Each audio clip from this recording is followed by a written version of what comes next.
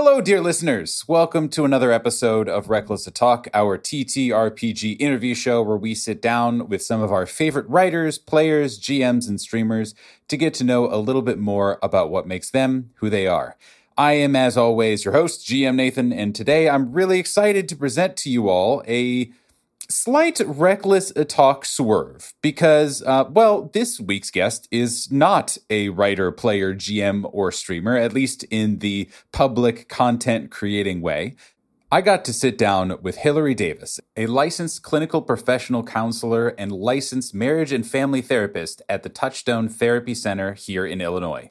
During the pandemic, her therapy center added a new offering for some of their adolescent patients, the Resourceful Realms, a therapeutic role-playing game experience to practice emotional regulation, frustration tolerance, problem-solving, perspective-taking, and empathy. We got introduced to Hilary by way of Reckless Attack cast member Steve, who knows her in the real world, and I'm super thankful now that we got her on the show. We capital C content creators often talk about how gaming can be therapeutic, but not therapy. And I think that we get into some of those actual distinctions here. While what she and her other facilitators do in their sessions are very different than what you should be doing at a table with friends, there is still, I think, a wealth of great perspective on safety, comfort, finding the courage to do the voice, and finding community, all offered through the lens of someone who is not a capital C content creator. Really a special episode, I think. But before we hop in, I wanted to flag a couple of things. If, while you are listening, you hear a computer notification, don't panic. This interview took place in an office setting, so there are some chimes and bings and whatnot. Unfortunately, that was just the cost of talking to a busy therapist. Also, in the back half of the episode, Hilary's audio quality dips just a little bit. It didn't show up while we were recording, and it is well cleaned up by our editing wizards. Thanks, Jay. But it is there, so apologies. Final note, Steve and I recorded a companion piece to this episode covering his experience running games for kids. This originally started as a short Patreon interview featuring both Steve and Hilary, but I realized it had quickly grown out of that during my prep and pivoted. Please go check it out. Anyway, after all that, as always, please be sure to check the show description to find links to my chat with Steve and more information and resources from Hilary about therapeutic tabletop games and more. That is it from me. Hope you enjoy the episode, and I'll see you next time.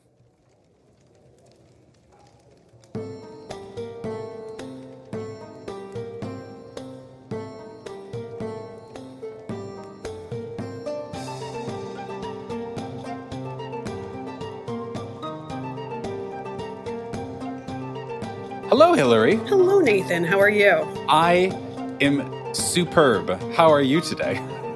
I'm doing okay. Thanks for asking. Excellent. Well, my day was fine previously, but as this has approached, it has taken that turn upwards into that superb territory. Such is my enthusiasm and excitement for talking to you here on this lovely day. You say that now. Well, that's fair, but I'm excited right in the moment. You know, I'm trying to be centered, trying to be present. And the present moment is that I'm very excited to be talking to you.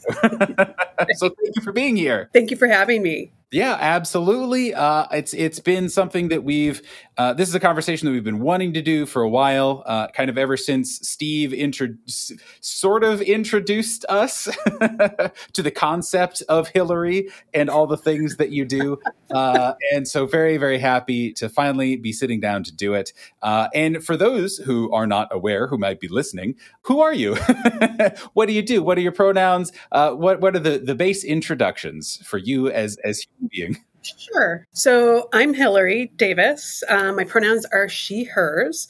I own a clinic in Vernon Hills. We see everyone from therapy from birth all the way up on to adults.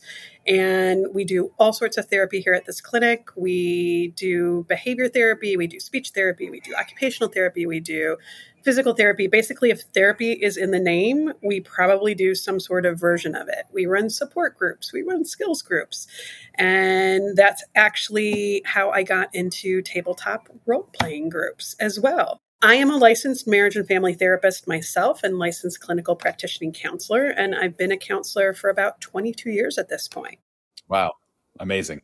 That was for those who may not have caught it. There's the intersection of the nominal purpose of our podcast, tabletop role playing games, and mental health care and all that good stuff in your bio, which we will be talking about today, of course, at length. But Hilary, we can't just jump in. We can't jump into the cool things that you're doing and the impactful, life-changing gaming that you're doing. No, we have to talk about you. We have to talk about the human soul and the history, the deep lore of Hilary before we get into all of that. So usually I ask, hey, how did you get introduced to tabletop role-playing games? And we will get to that. But because we're also talking about mental health care and all that kind of stuff, I also just kind of wanted to really start with, how did you get interested in that field and kind of what has drawn you there and obviously kept you there for the last 22 years of your career? Wow, you don't ask the easy questions, do you, to start out with? We can back in another way, or and then just edit it later too. No, I'm just teasing. So, as a counselor, I would say for me, this was always the path that I was on. I was one of those kids that in high school was the peer counselor. I was the person who was doing the suicide hotline, like all the things that you could do and not be a counselor. That's what I'd been doing since high school. So naturally, when I got to undergrad, I went and got a psychology degree, for which everyone told me you will not be able to find anything to do with that whatsoever. Mm-hmm. While I was at the University of Illinois, I also joined a program where we did peer counseling and also mediation. And that was really interesting to me because I'd been doing some research with some of the research groups on campus. While I really like doing research, I really enjoyed the one-on-one that you get from working with people and seeing what would happen when things would go well. And so then in the counseling world, you can't stop with a bachelor's degree. You have to get, a higher level of care. I ended up going into marriage and family therapy because I thought that I wanted to work with couples and be a couples counselor. So I ended up in a graduate program for marriage and family therapy. And then I graduated from that, and seeing couples made me want to vomit. So not for me, actually. Yeah. Not actually, which, by the way, is not an uncommon experience for a lot of therapists to go out of graduate school and go, I'm going to do this. I'm going to work with kids. I'm going to work with couples, because they ask you to kind of focus on certain things. Sure. Ironically, 22 years later, I'm a really good couples counselor now, and I enjoy working with couples. But it's also taught me that depending on where you're at in your life, that makes a difference in terms of the populations that you work with. And when you're starting out life and you have new and happy relationships, seeing other people's relationships maybe not doing so well is not always a good match. So that's how I started my counseling journey. And I did various things, non-for-profits, working for insurance companies as a counselor and doing different things along those lines. Eventually, I started, as most counselors do, moving into private practice. And I've been in private practice now about 17 or 18 years in some way, shape, or form. Now we have the clinic. We have a whole counseling team. They do all sorts of really fun and exciting stuff. That's my career in a nutshell. For you, and this does apply, I think, to tabletop role-playing games too, because tabletop role-playing games are a manner of connection, right? Either to yourself, to others, to all of the above. What part about the kind of helping of other people and the connecting with other people, which you clearly have had a passion for your whole life, what part of that is kind of so interesting and has such a big pull and hook for you? Like, why is that so rewarding? There's two things that for me kind of guide where I'm at in terms of both my career and my personal life. I love learning and I love new experiences. And when you're working with people, every day is a new experience. Every day is a chance or an opportunity to learn something new. And if it's not something that you're familiar with, especially in the counseling field, there are avenues to explore to increase that knowledge base. In terms of connection and empathy, I think when you are an empathetic individual, and I would like to think that I'm an empathetic individual. There is that feedback that you get yourself that when you are working with someone and they're able to make the kind of progress to the goals or the changes that they want to make in their life, and they're successful at that, that feels very rewarding. And it feels good to know that you are helping send people out into the world and feeling good about where they're at as well. I always tell my clients, my goal is not to keep you in therapy. My goal is to help you get the tools that you need so you can go out and help yourself. Yeah. Yeah. Amazing. So where does tabletop role playing games, like where does that either separately or, kind of get folded into the life that you lead now, obviously, but how did you kind of first get introduced to tabletop role playing games, or, if it makes more sense, how did you kind of get introduced to the general ephemeral nerdy things in life? Where did that all begin for you?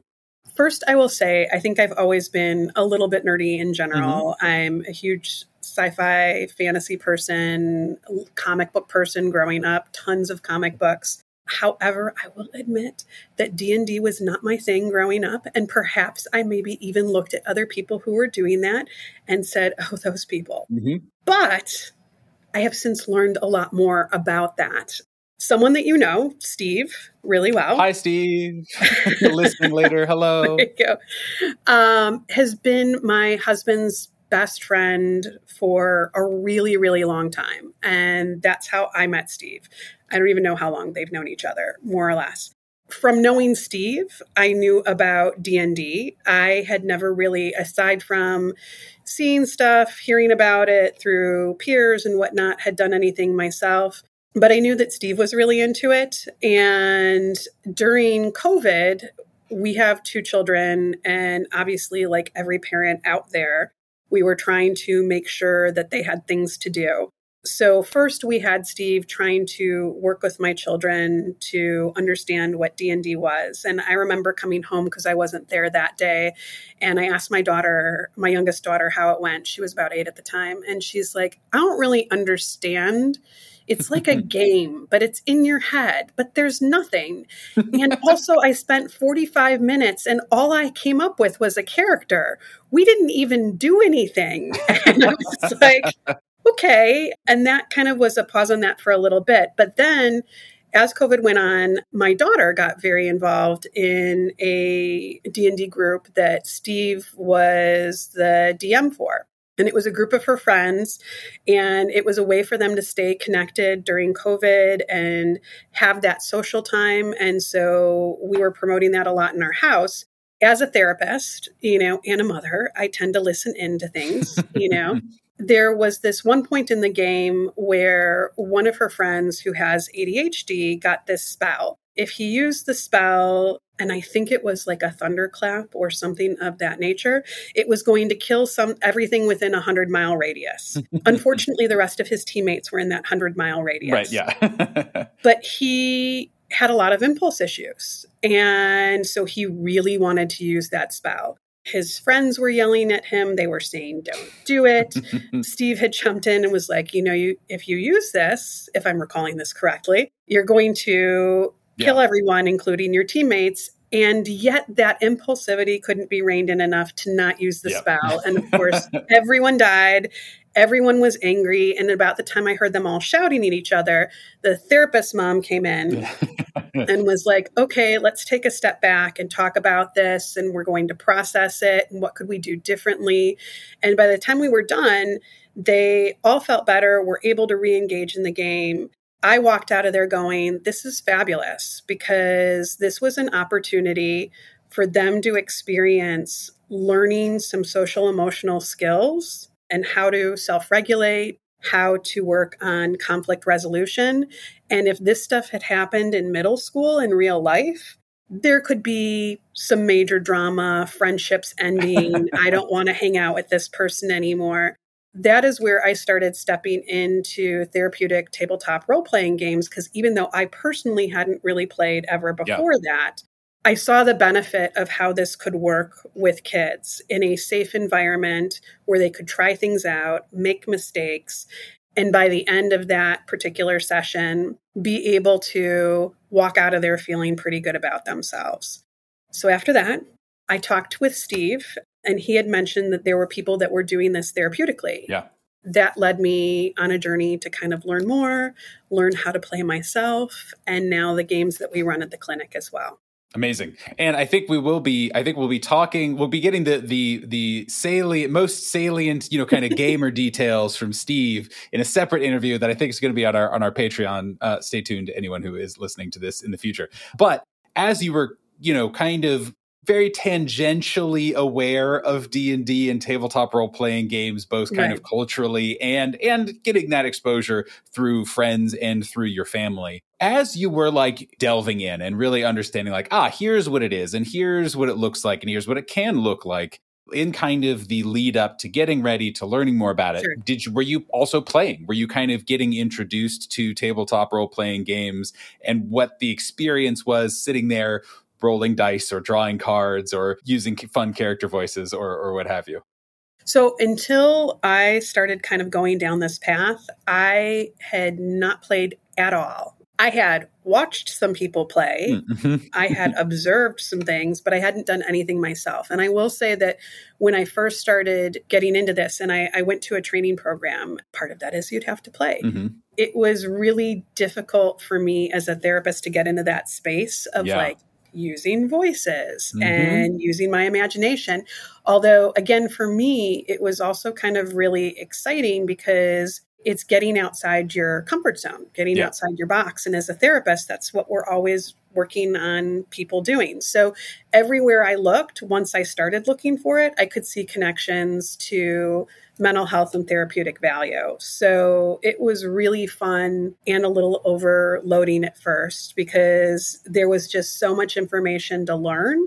And also, like, there were synapses firing whenever I would see something and go, oh, when people create their characters, they might be creating them as a reflection of themselves, or they're picking places and things that they want to do or who they want to be. And the therapist part of me was just like firing all the time. Yeah. When I say I hadn't done anything, I hadn't done anything until that little incident that I observed with my daughter's friends had happened. So you mentioned kind of getting trained, and I kind of in preparation learned a little bit about what that entailed, what you did it through, that kind of stuff. But both for me, but also for folks listening, what did that look like? Kind of finding who trains, therapeutic, game masters and whatever, but also getting involved, learning it. What what went into that process for you, and for anyone else who was doing it? When I say I was a newbie, I was really a newbie. So I was like hitting Steve up for information a lot in the beginning, asking anyone I knew who played. I'm like, what does that mean to roll for initiative? Like, what is, I don't understand. So I basically started out by both reading some of the basic manuals. And at the same time, I started level 1 training with a non-for-profit that's out of the state of Washington, and they're called Game to Grow. And they're a fabulous organization. And I can't say enough about the training and the supervision that I had got with them. And that was super helpful because I had all the therapeutic skills to make those connections. Yeah. But like I said, I had no idea what I was doing. And then, again, because I'm an avid consumer, I started buying all the things. I'm looking over here right now at a stack of all of the materials. I bought different, D&D modules. I got Kids on Bikes. We have Decks of Wonder. And I just started immersing myself into all of the stuff. Went a little crazy on Kickstarter. We all have. No judgment. And really just tried to learn as much as I could about the basics, as well as how I could start to connect that to what we were doing with the kids that we were working with. Game to Grow has 3 different levels of training, or at least they did when I was going through training with them. Each training session got progressively more in depth. So if the first series was learning more about what a therapeutic tabletop role-playing game could look like, we started learning about how can you create your own homebrew games that might be more specific to whatever issues people might be having. there were some things that I felt very uncomfortable with where we had to work on Sure. voices or how, Sure. like Yep. what you can do with your body to engage people a little bit more. And also how to present certain challenges so that you can bring out some of the behaviors that you're hoping to work with from the participants. So, for example, if it was emotional regulation, we might pose a challenge that is more likely to have people losing their tempers. So then we have a chance to kind of bait the skill that we're looking for. Yeah. That's amazing. Well, I guess before I ask about, kind of setting up an environment where kids are encouraged to have that discomfort, to make mistakes and to get past them. How did you get past your own discomfort and your own kind of worry of making mistakes? Is because like you said, like learning tabletop role-playing games, especially as an adult, is a strange thing, especially if you're not steeped in cultural relevance. You have no idea what it can look like other than what you heard vaguely secondhand from family members and friends.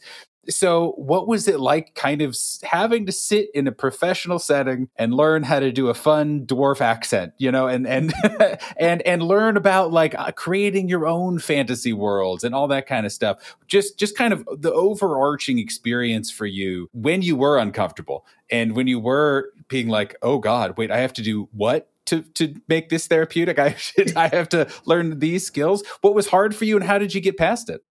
I would say, like I said, I was nerdy in my own way, not in the D&D way.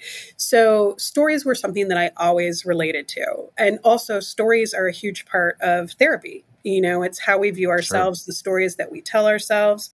The piece about creating adventures or using modules and adapting it for therapeutic tabletop role-playing games or even doing homebrew games, that stuff I am totally comfortable with. Even now, I will take that anytime over having to do voices. As my daughters say, my voices all sound the same. Yeah, you don't have to you can just talk a little slower, talk a little higher, a little lower, That's and right. that gets you through most of the stuff. I, as a semi professional dungeon master, I give you permission to just say things slightly differently. And that's Thank you. I appreciate that. And that has been super helpful, is to watch YouTube videos on how people did that. Oh, sure. So when it came to the story pieces, like that, I have always felt very comfortable with. But to your earlier question, when it came to things like voices or having to change your body language to play an NPC or having to try and continue like on a module, because I'm also a slight type A personality. So I'd be like, we've got to get to the challenge. We've got to get to the puzzle. Like, Also a DMing tale as old as time of like, all right, guys, we've been at this door for 45 minutes. You haven't even checked if it's locked. Let's keep moving. Yep. Totally understand. That is exactly right. So I think those things were probably the most challenging for me. As I approach many things, part of it was just information consumption. Where can I find information? Whose brains can I pick? In the beginning, and even sometimes now too, I equate it to feeling like you're on a roller coaster, which is when I'm pushing myself out of my comfort zone, it's a huge adrenaline rush. And then after like an hour and a half of gameplay, I'm like, oh my gosh, I feel like I just ran like 800 miles. But I try and put myself out there because for me, I understand that it's my own sense of what I am uncomfortable with, and what I'm uncomfortable with is not something that whoever is in a game with me is maybe noticing or even cares about. Yeah. So, for me, even though it felt uncomfortable, my feeling was as long as we were getting positive feedback, I was seeing some of that growth that we were looking for, I could continue to put myself out there and go on that adrenaline ride. It is a bit of a rush when you don't know what you're doing. And my favorites were in the beginning when I didn't know the rules quite as well and I was just kind of jumping in with 2 feet, is that you'd always get like a kid who'd been playing for years and they'd be like, that's not how that goes. So you'd be like, well, for the purpose of today, this is how, well, that's not the way it works. And then you'd have to like go, okay, and I understand that, but this is a little different. And then through that, you'd kind of learn how to give disclaimers in the beginning. This is a therapeutic tabletop role-playing game. We're not necessarily playing Dungeons and Dragons. The rules might be bent a little bit. We may change or alter them for our needs. But that was also a challenge in the beginning, is kind of going, okay, I'm getting schooled by a 9-year-old. Hilary, in case it's also useful, that happens with adults as well, and is a very universal experience of like, well, actually, that's not quite how it works. It's like, well, it does in this one, so don't worry about it. Unless you want to run, 9-year-old. Very safe therapeutic approach, I'm sure. What went into kind of the decision to kind of offer this program, but more kind of importantly, like, how did you get buy-in from, any relevant stakeholders, but also of parents, of kids, of, kind of how did you spread awareness and explain it to people and get people to participate?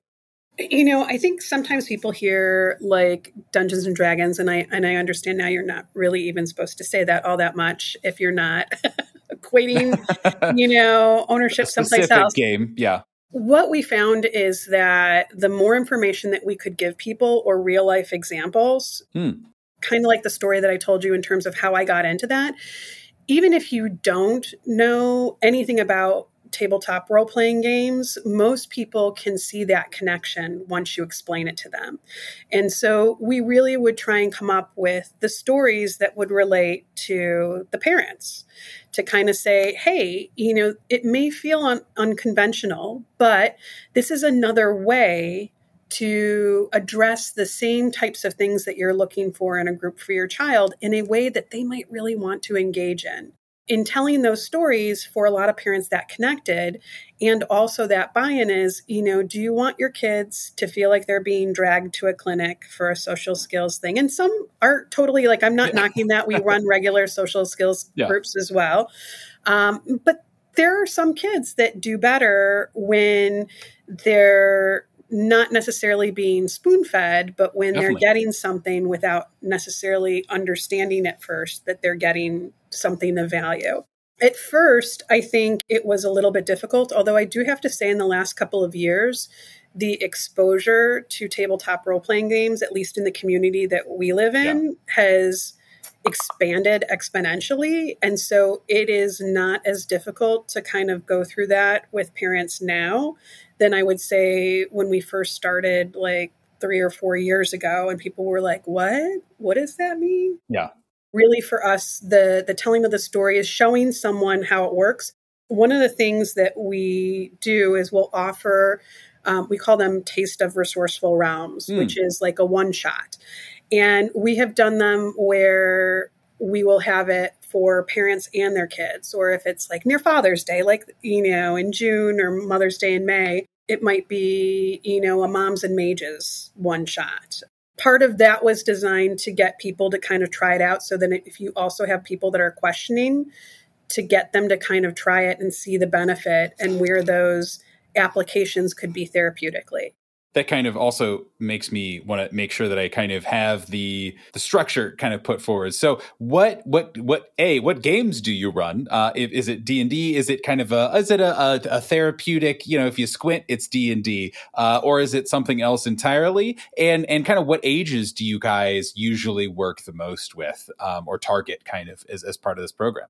We work with anywhere up from 8-year-olds to 18-year-olds. We've been playing around with the idea of doing groups for adults because there are people out there right now that are doing them with people who have PTSD or other disorders where it's a safer space to do something in a fantasy world than it is in reality. We haven't done that yet, but because we're working mostly with kids and adolescents, not all of our groups are structured the same way. So, for example, if we're doing a group with younger kids, we might do more of a homebrew sort of game where we let them actually kind of create the elements of the game. If we're doing it virtually, we might throw up a whiteboard on Zoom and let them collaborate to kind of think about what is this fantasy world going to look like. And then what I will do, or whichever facilitator is involved, is take all of those elements and then design a game around what they've created so that they have buy-in and value in the things that they're seeing.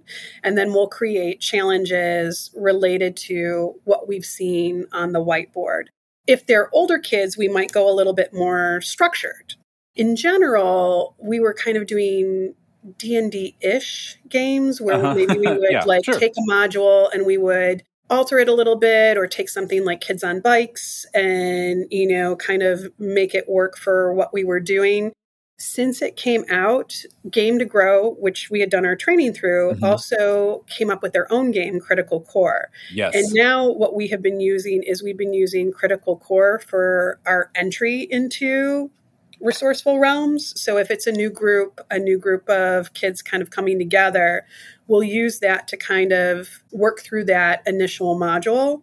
And then once they've kind of formed a group, they're feeling comfortable, they've gotten through their campaign, then we'll go into designing, another game, or sometimes we'll take it in a different direction depending on the kids that make up the game. Maybe we have a series where they each get to take a turn being, the game master, so that they can kind of work on learning some other skills as well. So it varies, and we try and adapt it to the types of kids that are signed up for that particular group. Got it. So it's more about, hey, who's interested and who jumps in, and then you kind of take it from there and craft it accordingly, as opposed to Correct. all right, these 4 people, we're all bringing them in to work on one specific thing or something like that. Got it. That makes sense.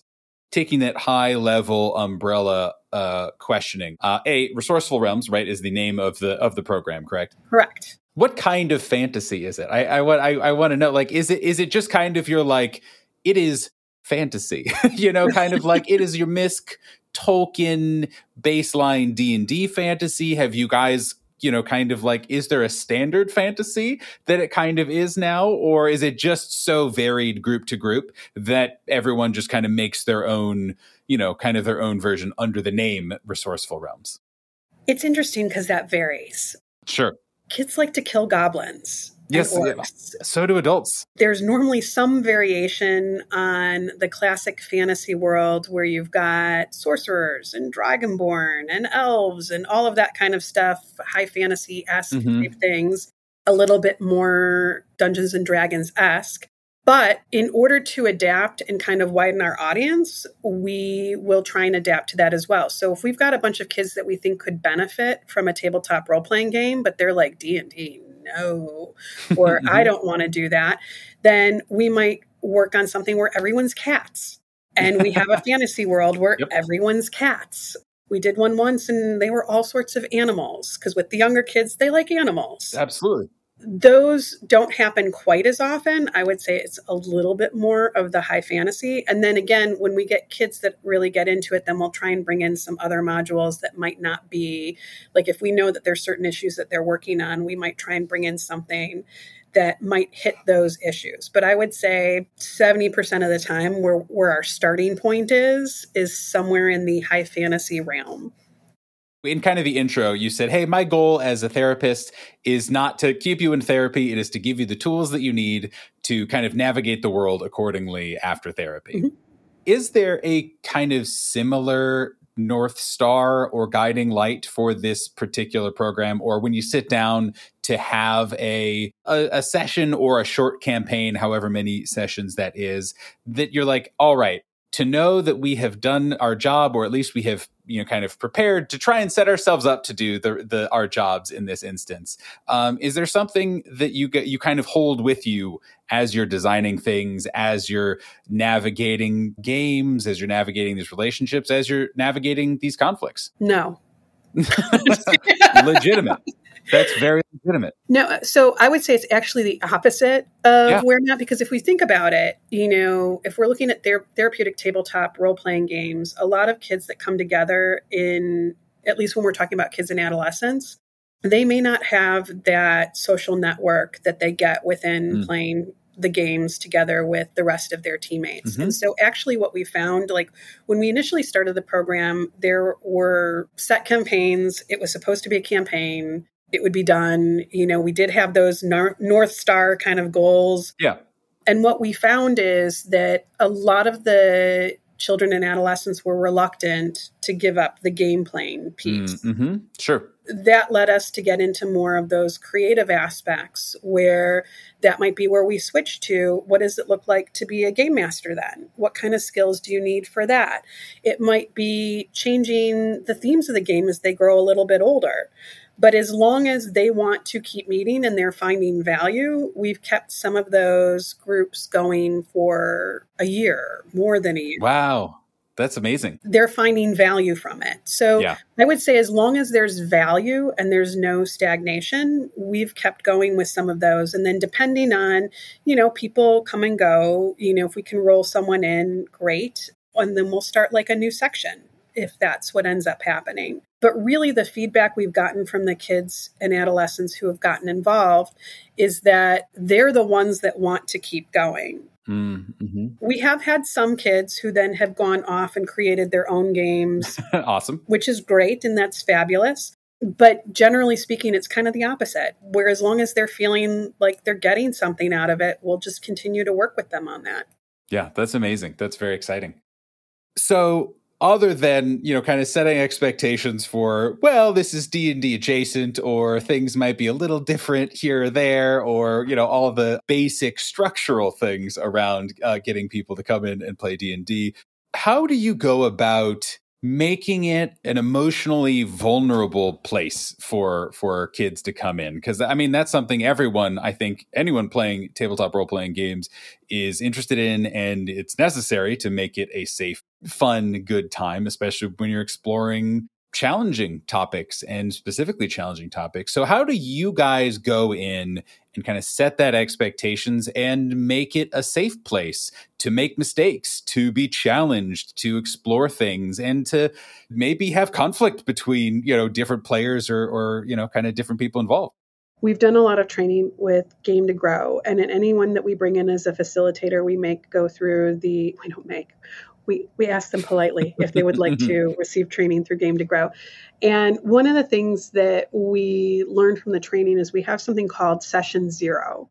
And Session Zero is where we establish all of the safety protocols. Mm-hmm. We will do a no and a please list. We will talk about group rules that we have for the group, and then we ask the group to think about whether or not they have rules that they themselves would like to include. We take the time to kind of find out a little bit about each member that's going to be participating and what they feel comfortable with. And then based on that Session Zero, we come back with what we will reiterate at the beginning of each session to kind of remind everyone these are the expectations for the group.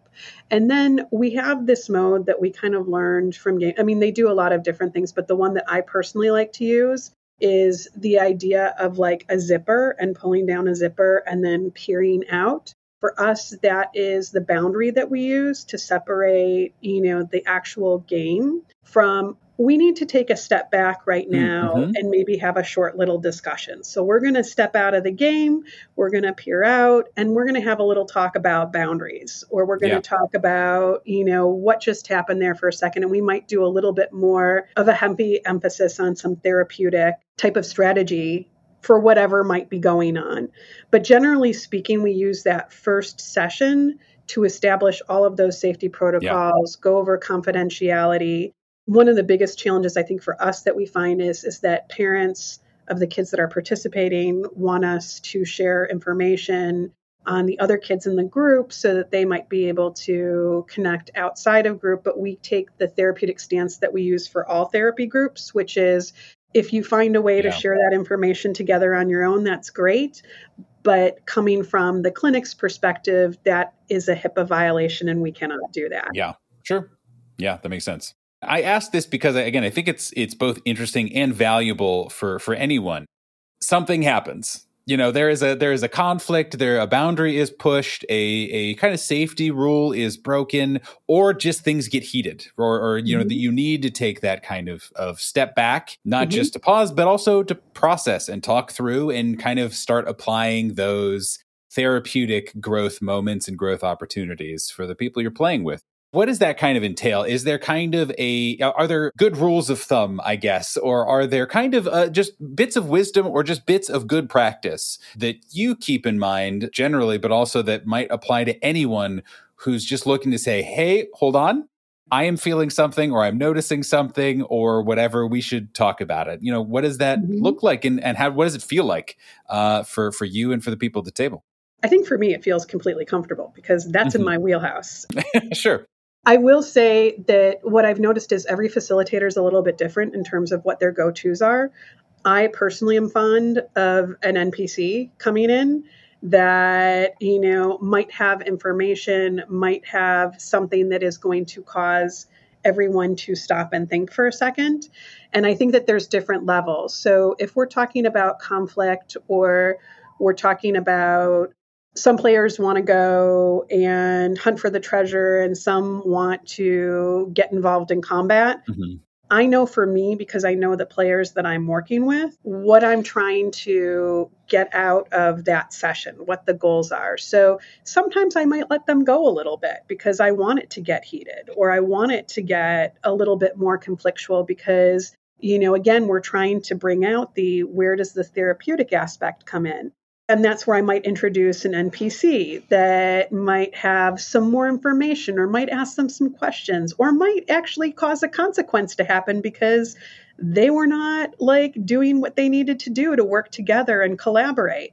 If it seems like it's escalating beyond that, and I'm like, oh, okay, here we go, guys. We really need to step out of the game for a second. Like I said before, I'll use that kind of zipper metaphor to say, okay, we really need to take a step back. There was a word that was used, a name that was called. This is not okay. And we need to step back and go, how does everyone feel about that? And we might go around the group, ask for everyone's experiences. What could we do differently before we go back into the game? So it really depends on the situation. But I'll be honest with you, some of the things I really want to happen or to let go for a little bit, because that's the difference, I think, between a regular tabletop role-playing game and a therapeutic one is we don't want to lose sight of the fact that there are skills to be learned. So whether it's emotional regulation, whether it is collaborating, whether it is using logic skills, I know in the beginning of that session kind of what my goals for the session are. Now, like any therapy session, what I go in with and what actually happens could be two totally different things.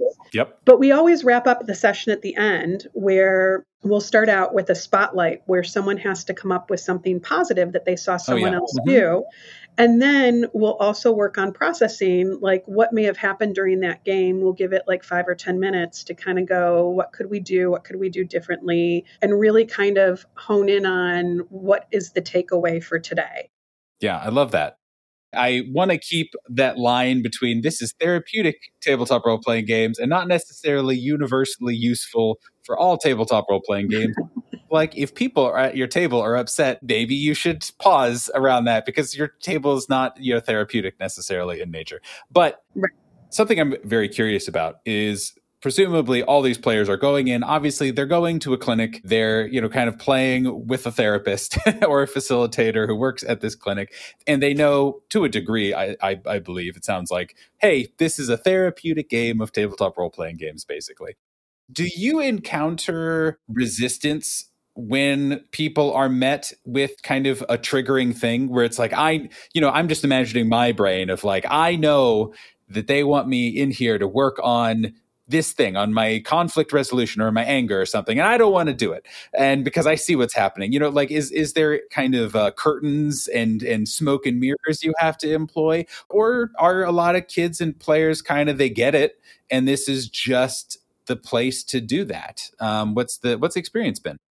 I would imagine, and I can't speak for all facilitators out there, that there are probably those players who might have that piece. And I know that in my regular therapy, there have been plenty of times an adolescent has challenged me and goes, I know where you're trying to go with this. Yeah. Honestly, one of the reasons why I really like therapeutic tabletop role-playing games is because for me, I really haven't had that happen because they're getting so invested in the story and whatever's going on that they're really kind of glossing over some of that. Now, that said, they know, like, if we're working on collaboration, I don't say in the beginning, we're working on collaboration today. Yeah. Obviously, after a while, you're meeting with a group and you're talking about, collaboration, they start to notice. And when we get to those spotlights, or when we get to those moments where maybe they're not collaborating, that's when you know that those skills are starting to show up, because they will take those things that have been said before, and it's not overt, but you'll see that start to happen. Or you'll start to see in the spotlight, like, I really liked that you threw me that rope before, while we were trying to figure out how to cross that chasm. Yeah. I haven't noticed the overt pieces. And again, I can't speak for everybody, but it seems like if you've got a good story and you've got a good game master, they're so engaged that they're not thinking about, oh, I know where you're going with this one. Yeah, sure. We talked about it a little bit already, or I mentioned it rather. Kind of that line between regular tabletop role-playing games, quote unquote, and the tabletop role-playing games that you're doing in terms of goals, in terms of structure, in terms of boundary pushing and that kind of thing. And something that gets talked a lot about online, I guess, as someone who is a chronically online tabletop role-playing game person, as opposed to you, who is hopefully a more normal, distant tabletop role-playing game person. A lot of people say, tabletop role-playing games or D&D is therapy, kind of the classic, like, this is my replacement for therapy. Mm-hmm. Or kind of the pushback saying, hey, it can be therapeutic, but is not therapy. And it kind of being two separate things. So does that kind of spark anything for you, or any insights in terms of, hey, what is therapeutic versus what is, therapy? Or what is, and is your game therapeutic versus therapy? And what's the difference for you, and what does that mean? Or at least what reactions, I guess, does that spark from you? Yeah, that's an interesting question. And I'm going to be honest, I haven't really ever thought of it in that way before. But I think the first thing that comes to mind for me is, when I think of therapy, that is something that is intentional. It is something where there is a plan. Obviously, the plans sometimes go by the wayside. You're dealing with training, you're using skills, you're teaching skills. You're helping someone figure out, where they need to be to meet their goals. There's a lot of intentionality behind that. Therapeutic is, there are things that we do, and sometimes there are even things that we do unconsciously that are therapeutic. I am trained in EMDR, which is a way of using bilateral stimulation to help process trauma. If you imagine a line kind of bisecting your body, the idea is to cross that line from left to right, and that actually helps you process information, moving it from your short-term to your long-term memory. One of the things that I see people doing sometimes, as I'm observing, is they're tapping their feet. They're doing things where they're going left, right, while they're telling me a story about what's going on in their life, without even realizing that they're doing it. We're taking the things that I might be trained as a therapist, that I might intentionally work on with someone. And something therapeutic is something that you might be doing, maybe because you learned it, or maybe you're not even aware that you're doing it. So my guess would be, and part of the reason why I've gotten involved with tabletop role-playing games, is that there are things that are probably going on in all games that are therapeutic. There's a lot of research that goes into therapeutic tabletop role-playing games that have been kind of happening a little bit more. But, we could even look at how people choose their characters, why they choose their characters. They could mirror who they are. They might accentuate who they are. All those things are therapeutic, and how that plays out in the game is therapeutic. And you might not be conscious that you're doing that. I think for me, that's the difference between therapy and being therapeutic. Yeah, that's, I think, is very succinct. That's how you say that word, and makes a lot of sense. So as you were talking about that, it's spurred on kind of questions, and knowing that you've been doing it for a while now, and some groups have been going on, I think you said, for a year at least. What successes have you seen? And I don't mean in terms of, anything measurable or anything like that, but is there just individual kids who have gone through it that you can just point to and say, wow, yep, that really made a difference? Or, what stands out to you just looking back on your program and how it's grown and ways it's helped people? There's moments of growth overall, and you can always kind of see it. Like, Something that happened within the last few months is one of our facilitators came up and they're like, we had like a breakthrough tonight, or this kid, was able to identify this.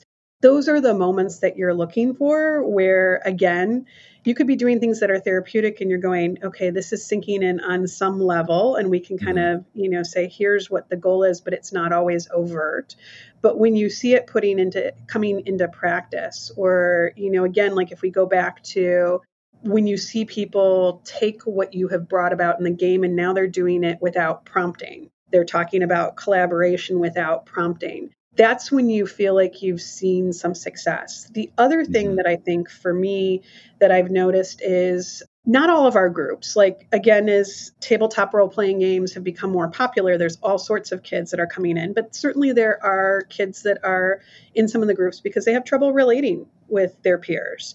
And when you see them having fun or hanging out with those kids outside of the group on their own, not because we facilitated anything, or inviting them to celebrate their birthday, that is a huge win because they have also helped to kind of find their people in a way.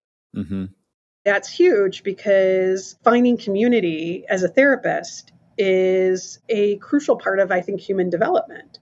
When you think about the isolation that happens when people don't feel like they're understood, they don't feel connected to anyone, even if you met those people in a therapeutic role-playing game, that's a positive. And we've heard that from kids that, these are the kids that might have been alone on their birthday, but now they have people to invite to their birthday. And that's great. You used an interesting word to me. And again, this is like coming from a perennial online content creator mindset. So I apologize for having an alien brain. But you said finding community as kind of a key part of this.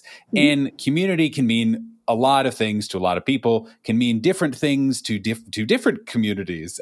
So just for you, and in terms of kind of the therapeutic setting and mindset, what does finding community mean, especially obviously as it kind of pertains to playing games and to connecting with people that way? I think when you think about it, community starts with connections and forming a network. The more people that we have in our network, the more connections we have, the less isolated we are. So when you think about things like mental health and finding a community, one of the things that research says is the more people that you're interacting with, the healthier that you are. Even if we look at Alzheimer's research, one of the things that they're saying now is it used to be, make sure you're doing like logic puzzles or finding different ways to get home to exercise your brain. But actually, one of the biggest things in predicting or kind of staving off Alzheimer's, not that this is the only thing because I'm not a medical doctor and I can't really say that, is that having a community, having connections, having people to talk to makes a huge difference because you're not alone. You are getting support, you're getting empathy, you're feeling cared for. When you have a bigger community, we all have bad days and you might have a difficult day with a friend or a family member. But when you have a community, there's often someone else who's there. So having that support network for me is like having a net underneath you that's there for you in case you're falling. And when I think about that from a therapeutic perspective, the more connections you have, the more people that you're connected to. Now, granted, that doesn't mean everybody has to have like hundreds of friends. You can have a few really good ones, but finding your people that you can feel like you can be yourself around is huge. Yeah, absolutely. So right now we've talked a lot about kind of the impact that it's had on the people who participated, obviously, because that's the whole point is doing that. But for you, having kind of gone on your own journey, going from, hey, my 8-year-old is screaming about a fireball or something that went off in her room and is very upset at her friends, and maybe it's Steve, I'm not sure, all the way to now where we're running games regularly and you're thinking about games and you're consuming different modules and kind of trying to process it and fitting together puzzle pieces. How has this journey affected you and changed you? To be honest, I'm not entirely sure because I've never reflected back on that one. But I think, part of it is, as a therapist, before I got into this, I always said there's 1,000 paths to change and there's not one path that is the one path. or to go geeky, there's no Mandalorian, this is the way, Mm-hmm. But I think exploring different modes of creating therapeutic interventions, for me, this has really kind of helped me kind of tap into that creative space. Yeah. That is more than just, hey, here's my couch, why don't you come sit on it? Mm-hmm. And so I think for me as well, like I've started to bring in a lot more things into my normal therapy practice for me as well. We do movement stuff now. We might bring in artwork. And so even though it's not tabletop role playing game specific, I think that expansion in that concept of there's more than just one way in, and it's Mm-hmm. not always talking, has been a huge impact in terms of looking at how does change occur. Yeah, I love that. I'm also kind of curious a little bit about what you have learned, practically speaking, in terms of actually, running the game and sitting down, not just, of course, therapeutically, but just keeping a table of 8 to 18-year-olds occupied for an hour and a half to 3 hours, however long you're playing it.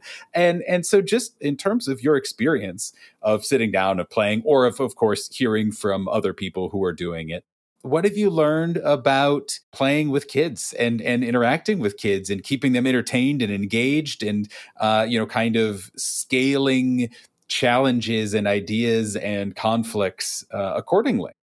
I think for me, I don't think I realized just how much of a type A personality I was until I Uh-huh. started doing this, because it was like, we must get through Yeah. these particular points. And I think for me, learning pacing has been Mm. huge. I jumped in, started learning all the rules, but there's the act of doing something and there's the art of doing Yeah. something. And I think that the art of how to set up a game and manage it has been a challenge, but that's been something that's been really kind of cool to learn and also take that out there, because there is an art to it. And having not done tabletop role playing games before, you get handed a manual. There's a lot Yeah. of rules. There's a lot of things to learn. That's been like the biggest piece is, what is the art of it? How is it like recognizing where things are going, when people are getting tired? When do people need you to kind of, pick up the energy? So Yeah. all of that feedback that you're taking in, for me has been huge, because there's a lot more observation. And I give props to every single game master, dungeon master that's out there, because there's a lot of work that goes into, having a successful game where people feel engaged and you're not getting stuck in the same place for 45 minutes. So I think that has been different. And also with that, having fun, Mm-hmm. and making it fun. Because I think in the beginning, when I first started out, it was like rules, rules, rules. And then it was like, okay, and how do we make this more fun? I don't need to be the person cracking the whip over here. Figuring out how to watch for cues in the players to kind of keep the game fresh and exciting, knowing when, observing wise, when to step in, Mm-hmm. when to let things go. They're all very subtle things, but it's a huge learning curve to learn that art piece. Yeah, absolutely. I'm also curious, you've spoken about being a lifelong enjoyer of stories, right? And of sci-fi Mhm. and fantasy. And obviously you're telling a lot of stories and you're having to consume a lot of stories for, to feed the story machine of TTRPGs. So what kind of stories do you either find yourself kind of consuming? And it can be, just kind of general genre of like, oh yeah, I like sci-fi and fantasy, or themes or specific kinds of heroes. But also, what are the ones that you kind of find yourself telling, even if as you're trying to kind of cater to individual needs and interests, what speaks to you? Gosh, that's a tough one, because I read pretty much anything. Yeah. I'm the person that's known to stay up until 2 and 3 in the morning just reading books if I really get Hmm. into something. I like pretty much any sort of fantasy, but I really like stories where there's a work in progress, not where Hmm. there's a fully developed character, but where you see the character grow throughout challenges. And actually, not until you brought this up did I realize that I think I set up a lot of, like, there's some people that go combat heavy in their games, and there's some people that do different things. I set up a lot of challenges. Hmm. So I think I'm reflecting the stories that I like Yeah. to see Yeah. in the games that I'm playing. That's just hitting me right now, which is kind of funny. But I love a good puzzle. I love a good challenge. And those are the kind of stories that, for me, the ones that take a left turn where you think that they're going to go right. Yeah. I do like world building, but I've found, and I don't know if this is something that happens as you get older, that I don't have the patience for like the real heavy world building of like classic fantasy stuff. I like a good, urban fantasy type of book. Not as much the space odysseys. I don't know why I can't get into that. It's probably why I can't figure out how to make my computer run. So, It's all part of the same kind of spectrum of there interest. you Yeah, go. I get that. I understand. Did you, and not even kind of stories generally, but are there, did actual play and that kind of stuff, or podcasts or YouTube videos, was that something that you either did or now consume as kind of part of your tabletop role playing game diet? Or you're just like, I'm jumping in, I'm taking these rules, I'm taking these lessons, and I'll watch YouTube videos about accents and go from there, or and just kind of your own island of tabletop role playing games. I think that when it came to learning some of the skills of being a good game master, and I wouldn't even say that I'm a good one, like I am one. I Yep, don't I know get what that. I that means understand. exactly. I took a deep dive into YouTube, finding out different things. How do people do stuff? How do you change your voice? All that kind of stuff. I really enjoy listening to podcasts like yours, or listening to podcasts where people are going through actual games. But I also find that I don't have the time to do that quite as much. Right now, where I'm at is I tend to kind of go in, and if I'm feeling like I'm having a challenge in a certain area, I will go and look up YouTube videos, go look Mhm. up different blog things and see what people have to say and kind of pick and choose what's working for me. I will say the hardest thing for me is everything looks interesting. It's like going to a candy Yeah. store and you Yep. want to do it all. You want to watch it all. And it's just not humanly No. possible. No, definitely not. So like I have like modules that still are in their plastic wrap that I haven't Oh, opened up oh yet, yeah. because there's just not as much time to invest. But I also think that's super cool, because this was something that I was not interested in.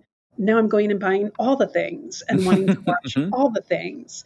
As we get different types of people, we're working with different types of people. I've been doing a little bit more trying to learn about things that are outside that are still tabletop role-playing games, but outside more of the D&D realm, to kind of figure out how we can do Yeah, more things that engage different types of people. sure. Absolutely. I think the last kind of main question that I had is where do you hope that this goes? Like, what are your goals? What are your dreams? What are your hopes? Just kind of around this program that you have put together and have now kind of got up and running with multiple groups and multiple facilitators. What's the direction? What's coming next for you? The main thing is to continue kind of where we're at right now, which is to pursue this as a module, like to be able to find therapeutic benefits. So Mhm. we would love to have more groups. We would love, like I said a little bit earlier, to maybe find a way to incorporate more adults, or to find certain groups where it might be for people with a certain specific issue or have certain backgrounds, where it Mhm. becomes like a safe space. So I think we're looking to kind of move into that a little bit more as well. But the goal, I think, is to help people familiarize themselves with this a little bit more and see this as a mode that really could be therapeutically helpful as an alternative to the standard skill set of here's Mhm. a skill, here's what we're going to learn, let's put that into practice, because it's a different way of doing that. And I think that there's a lot of people that would respond to that. I know all over the country right now, it's kind of like spreading like wildfire, and there's a lot of people that are getting trained. For us, we just want to be part of that movement and kind of putting that out there as this is a really great way to find therapeutic value and also normalize, a lot of stuff, which I think is great. I think there's a lot of opportunity and imagination that happens when you play tabletop role playing games that you don't totally get these days if you're playing Yeah. like a first person shooter game, or you're in some other type of digital setting or platform that a lot of kids are doing these days. And it's a great way to continue to bring in that imagination that I think is not there quite as much as it used to be. Well, Hilary, you've been very generous with your time, with your energy, with your expertise throughout this chat, and I of course very much appreciate that. Unfortunately, there is a price that must be paid for this experience, and that price is to go through the Reckless Talk lightning round gauntlet. Feared across the world as a truly torturous experience wherein we ask the same questions to everyone who's on this show in the same order. There are no wrong answers, other than I always say, I guess, like a lie, but that's not really even like wrong so much as like, I don't know, that's lame, but if that's what you want to do, cool, whatever. But it can be one word answers. It can be a whole long thing. It could be, don't really have a good answer for that one. And I will look at you, I will stroke my beard, and I will nod, and I say, cool, next question. No, it is safe. Take as much time or as little time as you would like. Are you ready for the lightning round? I am ready. First question. Is your glass half full or half empty? Always half full. What excites you creatively, spiritually, and or emotionally? Anything that is art or creative based. What does not excite you creatively, spiritually, and or emotionally? Mud. What is your favorite sound? The wind blowing through the trees. What sound do you hate? Nails on a chalkboard or clicking teeth. I don't know. That one's a toss up. What is your favorite word? I like all words. I have a favorite word. That is a very valid answer, but it might make the next question a little harder. Okay. What is your least favorite word?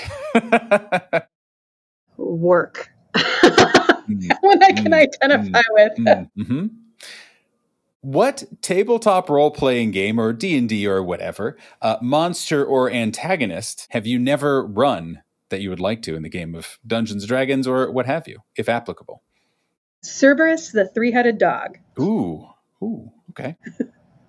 What is your favorite adventure of all time? And it can be a module or something, or it could be something you watched, or it could be 1999's classic The Mummy. Whatever that means to you, your favorite adventure. Can I say life? Yes, there's no wrong answers. Life is an adventure. What is your favorite tabletop role-playing game character of all time? And it can be one that someone played, or it could be one that you watched, or one in a module that you read about, whatever it is. I'm very partial to necromancers. So I would say anytime I see one in a book, a movie, or any sort of gameplay, I always find those very interesting. Final question. What gives you hope? People. I wouldn't be a therapist if I didn't think that. Well, Hilary, congratulations. You've made it to the end not only of the Reckless Attack Lightning Round Gauntlet, but of Reckless Talk itself. Thank you so much for all of your time and, again, your energy and your just lovely expertise. But as a reward for having persevered throughout this conversation, could you please remind everyone who you are, where to find out more about all the stuff we've talked about, ways that they might be able to connect if they're interested in learning more, participating, what have you? Well, thank you for having me, first of all. This has been delightful. I am Hilary Davis. I am a marriage and family therapist and licensed clinical professional counselor with Touchstone Therapy Center. We are out of Vernon Hills, but we also provide virtual services as well. And if anyone is interested in our Resourceful Realms games, they can find more information on our webpage at www.touchstonetherapycenter.com. And there you have it. Be sure to check out all the links in the show notes, et cetera, et cetera. Go check all that good stuff out. Hilary, thank you so much. Thank you. Bye. Bye.